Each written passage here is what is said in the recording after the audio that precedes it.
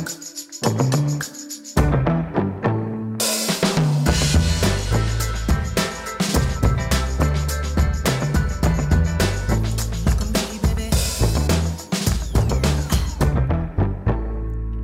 evening. You're listening to Skip Intro with me, Kelvin Yee. In the studios with me is Iain McNally and Arvindh Yuvaraj. Today we are talking about the Terminator franchise. Iain, you know, there's a lot of them. Yeah. Where do we start? No fear. It will have only one purpose: to return to the present and prevent the future. Well, as you know, Kelvin, on August 29th, 1997, 3 billion people died in nuclear fire thanks to the machinations of the AI Skynet. Mm-hmm. Sure. That's your reaction. It sounds very That's historical. where we're kicking off. Okay. Yeah, that's where we're kicking off. Yeah. Well, you see, that didn't happen thanks to our savior, John Connor, and his mother, Sarah Connor. Sarah Connor, yeah.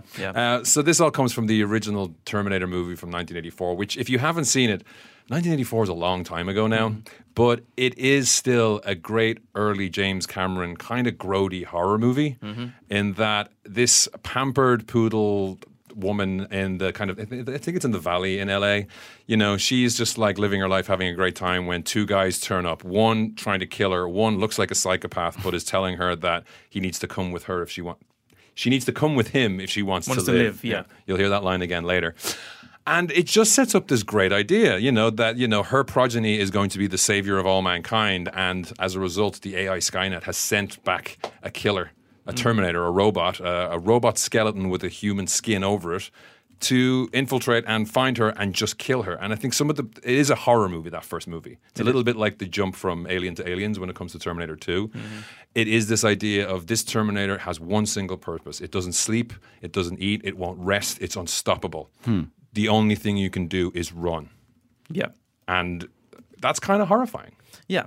The whole movie came to James Cameron apparently in a fever dream. I was a man with a metal hand.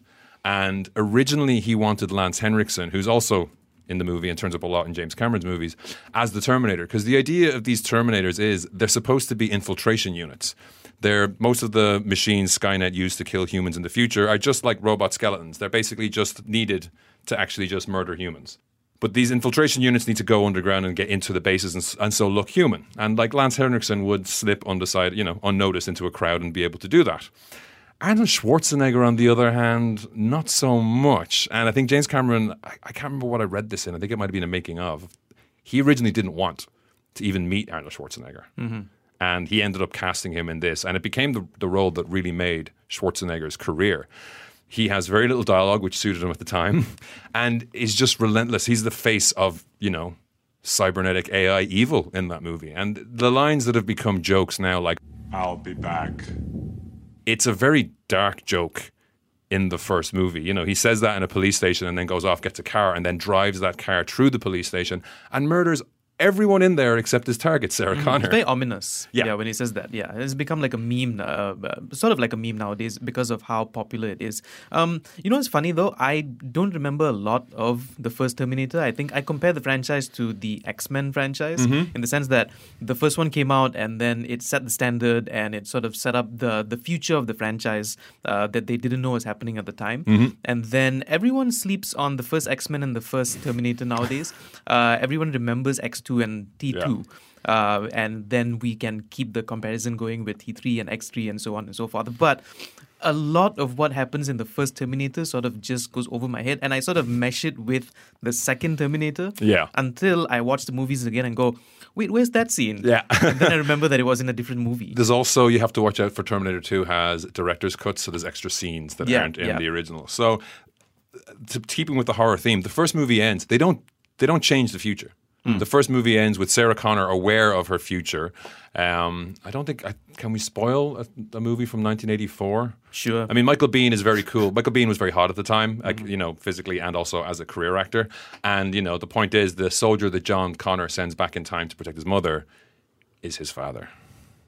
The twist. That's a twist, yeah.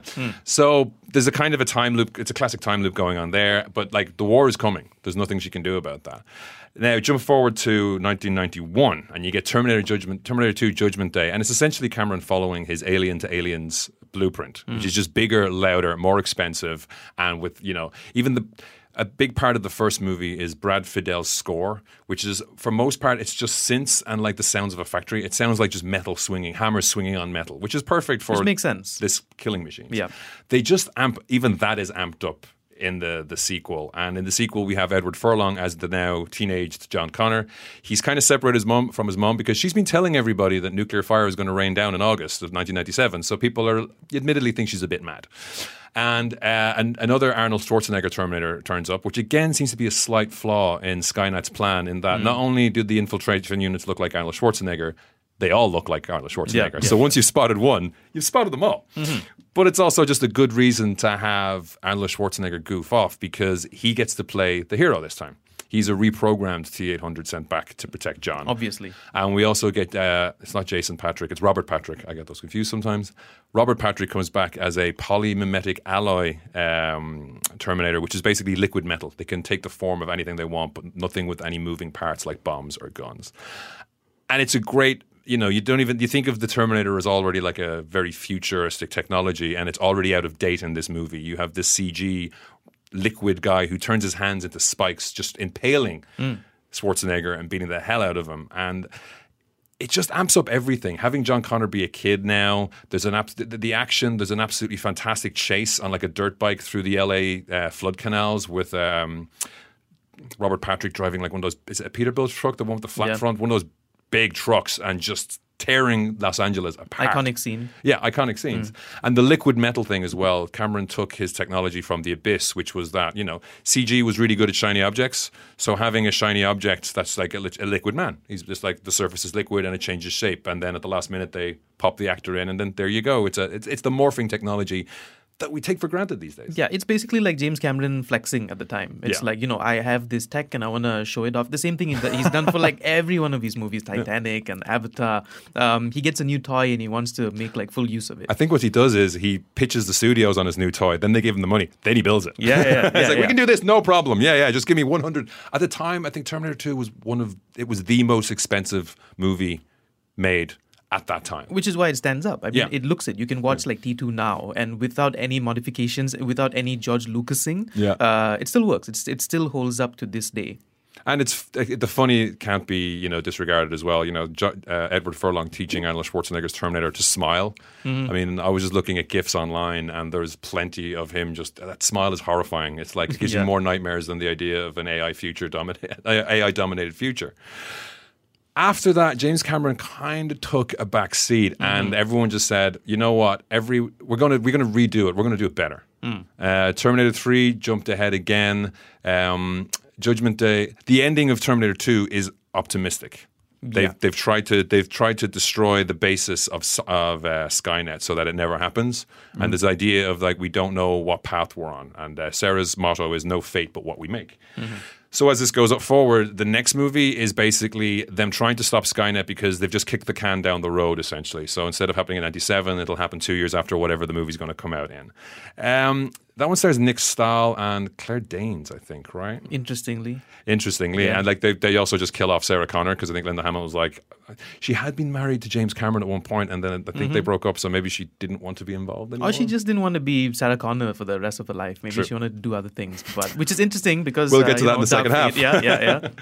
But that movie, it's kind of like the rest of the sequels, but it does have an even bummer ending where they think they're going to stop Skynet, and actually all that happens is you see the nukes launch. You actually see Judgment Day, which is quite a departure for the series. After that, we get Terminator Salvation, which I think is Sam Worthington is in it, and so is Christian Bale. It's kind of memorable for Christian Bale's performance because, I mean, he is a shouty actor. He does some excellent shouting in that movie. He's like on the radio screaming at people, like about, take me to base. And, what's the other one? He's like, we are all dead. We stay the course. We are dead. We are all dead. He's just screaming that at people. I'm surprised you remember the dialogue from that movie. We take the mick out of him a lot for that role. Is this the one where he was shouting at the lighting guy, like on set? I think that was that one. Yeah, that's why all those shouts just kind of blend into one. Yeah. I don't blame him one bit. for doing that. I mean, I can understand why. It's one of it's the movie that made me not trust McG anymore. Not a bad movie, but I wish they didn't spoil the whole thing in the trailer. Yeah. Like they gave away the plot. They gave away the major plot twist in the trailer, which was a weird choice. And then they did it again for the next movie, which we'll talk about. But Salvation, I don't think it was a bad movie. It was just not a good movie. It was dark. It was too dark for a Terminator movie. That's saying something. We are talking today about the Terminator franchise. Before we talk about the new one, if you have any thoughts, let us know which one is your favorite. You can send it to us on WhatsApp 018-789-8899. You can also send that to us on social media. We are at Skip Intro MY. More after this, BFM 89.9.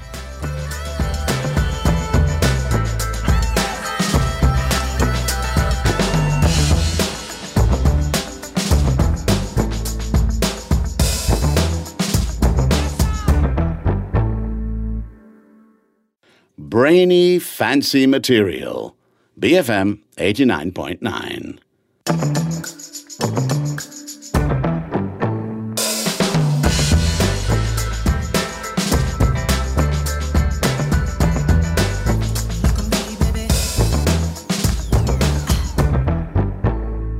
Hello, it's Skip Intro with Kelvin Yee, Iain McNally, and Arvindh Yuvaraj. We're talking today about the Terminator franchise. Let's pick up where we left off. I'm getting the idea that, because I'm not a fan myself, that the movies aren't necessarily all linked together. They're not all, up to the latest one. They're not all one linear timeline. No, and Terminator... Genisys. I just think they put a Y in the title for no reason, and that kind of gives you an idea of how they approach the franchise as well. Just putting stuff in left, right, and center for no reason. That was the 2015 movie, which ignored everything that had gone before and added new wrinkles to the time travel. Where when Kyle Reese, who was Michael Biehn's character from the first movie, comes back to the present day of 1984 to save Sarah Connor, she's already a badass and is already saving him with a old version of an Arnold Schwarzenegger. Basically, they take the same approach to time travel as they do of trying to explain why an non-aging robot has gotten older in the form of Arnold Schwarzenegger. Yeah. This movie was just weird. They wanted Emilia Clarke, who was hot from Game of Thrones. They got Jai Courtney, who's a charisma vacuum, as Kyle Reese. And they made John Connor a Terminator. Yeah. And they just Swiss cheese the whole time travel plot, which doesn't matter anymore because with Terminator Dark Fate, James Cameron's back in the producer's chair. Tim Miller, who directed the first Deadpool movie, is directing, and they've taken everything apart from the first two movies and basically chucked them in the bin. My name is Sarah Connor. August 29, 1997. It was supposed to be Judgment Day.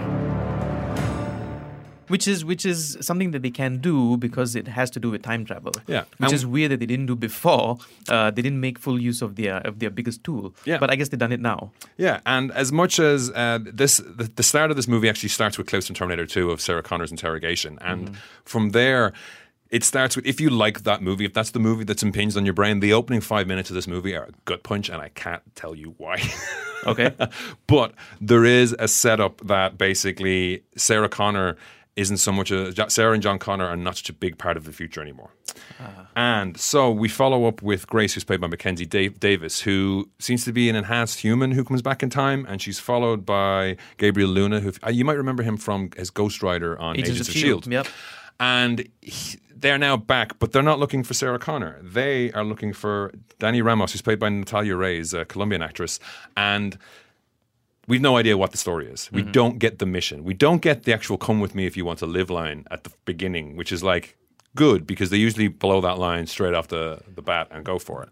And essentially, this Grace augmented human, doesn't do a great job of protecting her charge until Linda Hamilton turns up as old Sarah Connor. And from there, the movie, it's interesting for a franchise movie in that it comes up with new things to do. There are mysteries in this movie. Why is the Terminator after Dani? Who is Grace? Why is she stronger? There's a nice thing that she is stronger, but she can't go toe-to-toe with Terminator. She's still only human. And her body is tuned to, you either kill a Terminator in the first 5 minutes or it's over. You're not going to win a slugging battle with her. So that's a kind of even though she's stronger, there still is that layer of danger. Arnie does turn up. I don't want to say anything more about that as well, because part of the joy of this movie is, as someone who has watched all of them except we forgot the TV shows, the Sarah Connor Chronicles. I didn't get to watch that, but Lena Headey was in that from Game of Thrones. Yeah. It's just part of the enjoyment is figuring out what's going on. What is Grace's mission? What's Sarah's life? What's going on with Sarah? Why is she back in this movie franchise? What was the part that they gave her? And they do give Linda Hamilton, as much as it's like setting up this, you could do another 3 movies on this and not need Linda Hamilton anymore or need Arnold Schwarzenegger.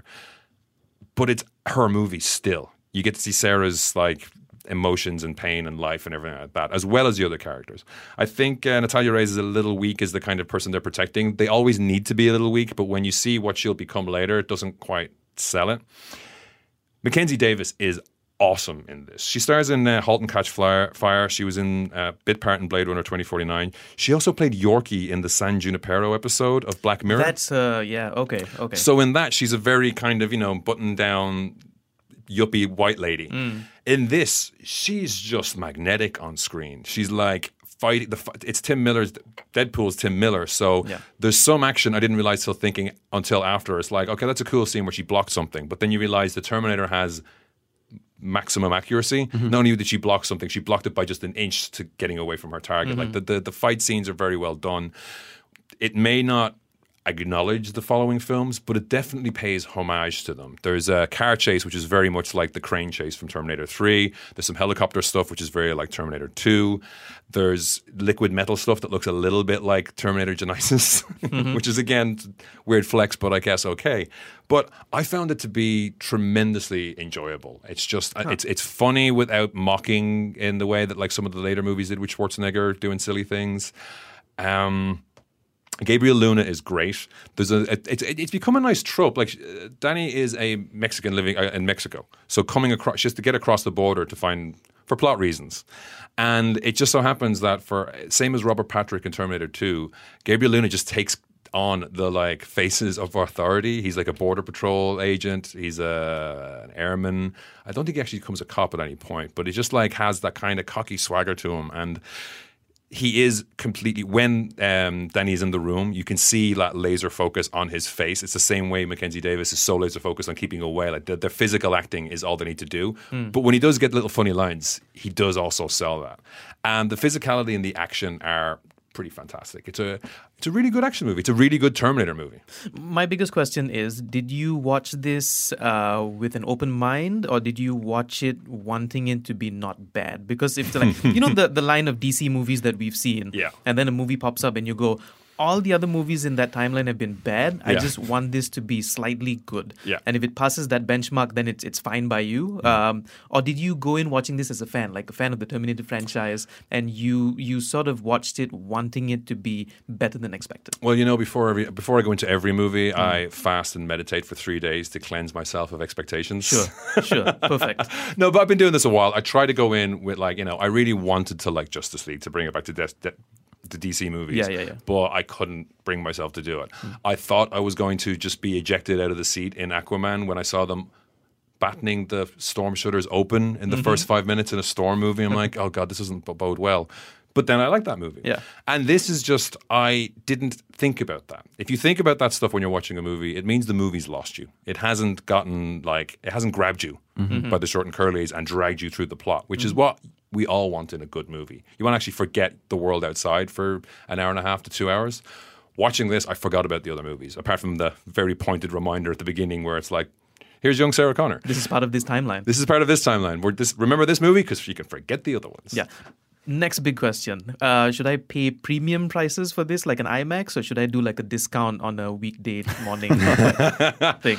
I didn't see it in IMAX, so I did see it on big screen, which is, close enough. But I think some of the action, it's worth it to see them do that. And the action it's not too close up, because at one point, like, Grace is superhumanly strong. The Diego Luna's character, the gimmick this time is that he's basically two Terminators for the price of one. You get a liquid guy and a skinny guy, and when they come together, it's like he covers the liquid guy covers the metal guy underneath. So you get these two guys splitting off and stuff. When she's fighting them, you can see everything. They go close for certain things, but it's never the bad Bourne Identity or Bourne style action where it's like the camera's too close. You might be doing the coolest, hand-to-hand combat in history, but if all I see is elbows, it's pointless.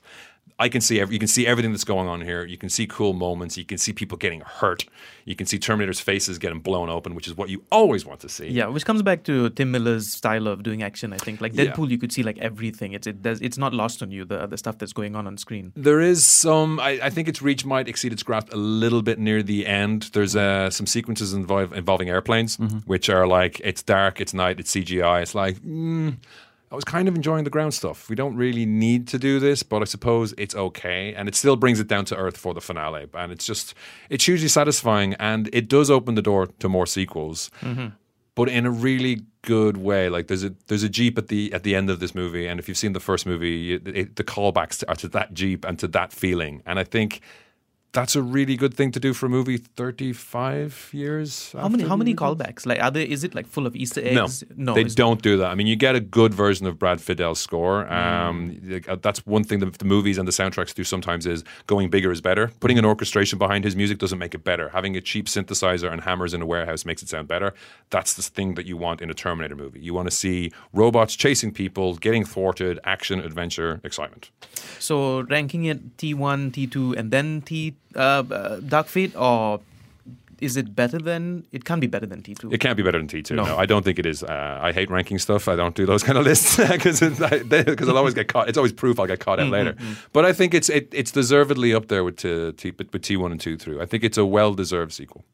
Going into the movie, what are you hoping to see, Arvindh? I want to see more story because I zone out if it's like too much action, then I just zone out. So I want to see a bit of story, which I completely skipped Genisys. So I hope this movie gives me faith in the timeline of the franchise again, because I lost it after T3. It was like all over the place. Then I'm like, oh, whatever. If this is half good, then I'm in. So I want to see lots of action. I also want to see a good story. And I want to see Arnold cheesiness. I don't want them to, because I don't want it to be too dark. I want Arnold to be Arnold, and I want him to say some things or act a way that is like 80s cheesiness, and that's enough for me. No spoilers?